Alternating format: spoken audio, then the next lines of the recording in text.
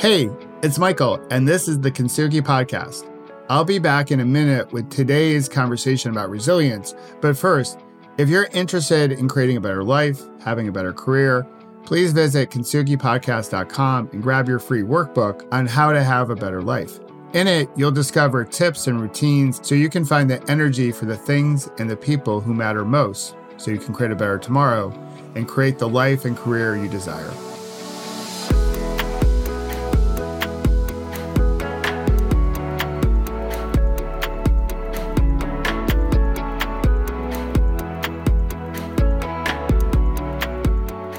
Back in my corporate days, before big holidays, like the one we just celebrated here in the States, Memorial Day, I would send a voicemail out to my team. I'm not sure if people still send voicemails out to their team.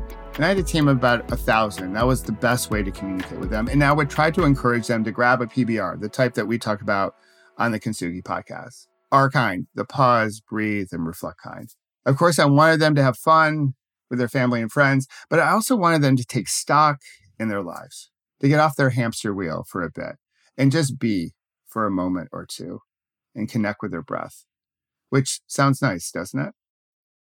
Now, during these long weekends, I think it's important to take stock in our lives, but it's something, at least connecting with our breath, grabbing a few PBRs is something we probably need to do every day, especially in this moment in time. Well, 6 years ago, this past weekend, Memorial Day here in the States, I needed to take my own advice. I was in Happy Valley, PA for an end of the season volleyball tournament for my oldest daughter. Now, if you don't know much about Pennsylvania, Happy Valley is in the middle of nowhere. It's the home of Penn State University, and the volleyball tournament was a huge affair. A lot going on, a lot of excitement. But still, I needed to grab a PBR or two because I was about to send in my resignation letter to the company I had called home for 18 years. They shaped me as a leader. I was at this company when I had my last bad day accident, and they treated me so well. So it was tough to leave, but I just knew in my bones, in every being, every cell of my being, it was time to pursue my purpose, the reason why I survived my accident. And by leaving, I was leaving behind the familiar for something new and uncertain. I was leaving behind the cozy. And I was both excited and anxious and worried and hopeful. And although this moment with Corona and that moment are like apples and oranges, emotionally, they feel similar. And as I mentioned, I needed to grab a PBR or two. And when I left my corporate role as an executive to start my own firm, to start my entrepreneurial journey, I knew the data. I knew most companies fail. I also knew that most coaches struggle. But even with this data, I was still excited, although I was stressed. I didn't know how to begin, so I just started. But I forgot a very important step. In the beginning, I really struggled with my identity because I didn't take that step. Who was I as a coach? What value did I provide? I knew who I was as an executive leader, but initially, I thought I had to be like all the popular kids on the internet. I had to do it like they do it. I thought I had to be like them to be successful. And I forgot about me in the process, what made me unique. Now, luckily, I've had some really good coaches and mentors in my life. Hopefully you do as well. And one mentor in my life who is from Jersey, because, hey, if you live in Jersey, everyone knows a guy in Jersey. He was like, hey, Mike, because no one says Michael in Jersey. It's like, hey, Mike, all those PBRs you talk about, you need to grab one yourself. You need to get clear on what makes you unique. Because I was all over the place in the first few months as a coach. Because again, I was taking on the personality of others. And I did a lot of comparing my beginning to their middle, which is not good. And I wasn't doing, hey, you do you, Michael, in any form or fashion. So he was like, hey, pause, breathe, reflect on what makes you unique. And then he shared his perspective. He said, Michael, or Mike, very few coaches have your executive experience, leading a team of 1,000 and being responsible for a big P&L. And have a movie-worthy inspirational story, which, to be honest, made me feel pretty good. And as a guy, to boot, a straight white guy, you've been a long diversity and inclusion champion. And you don't need a blue blazer to establish your street cred. He said, you have all that. And he was definitely more direct, more Jersey. He shared all this in a very colorful way, which I won't share because we want to keep these conversations about resilience family friendly and clean, but I heard him loud and clear, and he helped me get clear on how I could help others. My gift, if you will, to help other people become more resilient, to prevent those bad moments from turning into a bad day, to write a new leadership script because the way we've been doing it hasn't been working well enough. And this is true. Helping people become wealthy on the inside, as wealthy there as they are on the outside. And that conversation, when I definitely thought back to it, as we celebrated this 6-year mark of resigning from my executive life and starting my entrepreneurial life, always reminds me of something Hemingway wrote. He wrote, "Today is the only one day in all the days that will ever be. But what will happen in all other days that will ever come will depend on what you do today." That was that day for me. That day shaped the last 6 years where I got clear on what I could deliver to other people, how I could help. And the last 6 years have been awesome sauce, as I would like to say. And often the best feedback I get as a coach, as a speaker, is not, hey, I got promoted or I got a big raise, which frequently happens. But it's when a client tells me their spouse wants to thank me because they're better at home. Now, why do I share this story?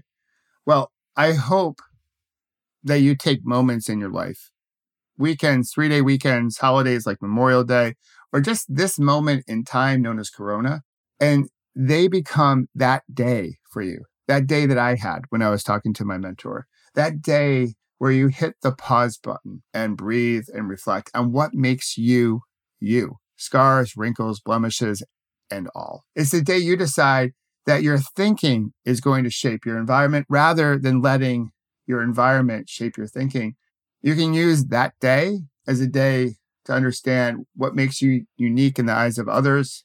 What values are you going to want to honor as we go through this moment in time? And after we get through this moment in time, what do you want your better tomorrow to look like? And how you can be more mindful and aware of what's going on so you can be present for more of your movie. So you just have a moment to be. Doesn't that sound nice? You know, there was a time when running was thought was weird. Jogging was weird. Yoga was like too new age. Now look at them. They're lifestyles. And I think we'll say the same thing about mindfulness in years to come. And I'm not saying that you need to meditate for hours each day. Some people do that. I don't think you need to do that. But I would definitely recommend taking steps to bring more mindfulness into your life so you can know you better, so you can create the life and career that you truly desire. And this is not something that's easy to do. That's why most people don't do it. It might mean that you have to open a can of worms. And when I go out to corporations, no one wants to open a can of worms, but it's exactly the thing that we need to open, or talk about the elephant in the corner of the room. Because if we don't open that can of worms, I think we're destined to live in a can of worms. And I will say this, living in a can of worms is so much worse than opening the can of worms. It takes emotional labor. There's no doubt about it. But it's the only way to deal with the things that we need to deal with so we can create the lives and careers that we truly desire. So I can't predict the future. I've shared this in past blogs, shared notions of this in past conversations about resilience on the Kintsugi podcast. So I'm not going to predict our future now. All I know is the road going forward is going to be bumpy. There's going to be a few potholes. So it's essential in this moment in time to know who you are, what makes you, you, and the value you bring to others. And the only way we can really figure that out is to get quiet. Because stillness has this beautiful way of providing clarity. So as you go forward, maybe after listening to this, I hope you'll pop open a PBR or two, the pause, breathe, and reflect kind, our kind, and reflect on who you wish to be and what do you wish to create once we get through this moment, because we are getting through this moment. My only hope is that we can do it together. So thanks again for listening. If you have a question about almost anything, you can go to kintsugipodcast.com, leave your question there, and I will do my best to answer it for you so you can create that better tomorrow that you dream of, that better life, that better career.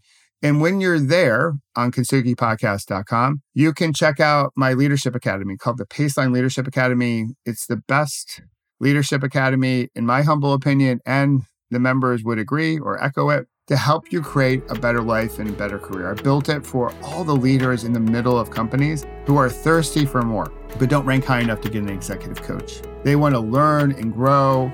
And we talk about some of these very things that we talked about in this conversation about resilience. So I hope you'll check it out if you visit kintsugipodcast.com.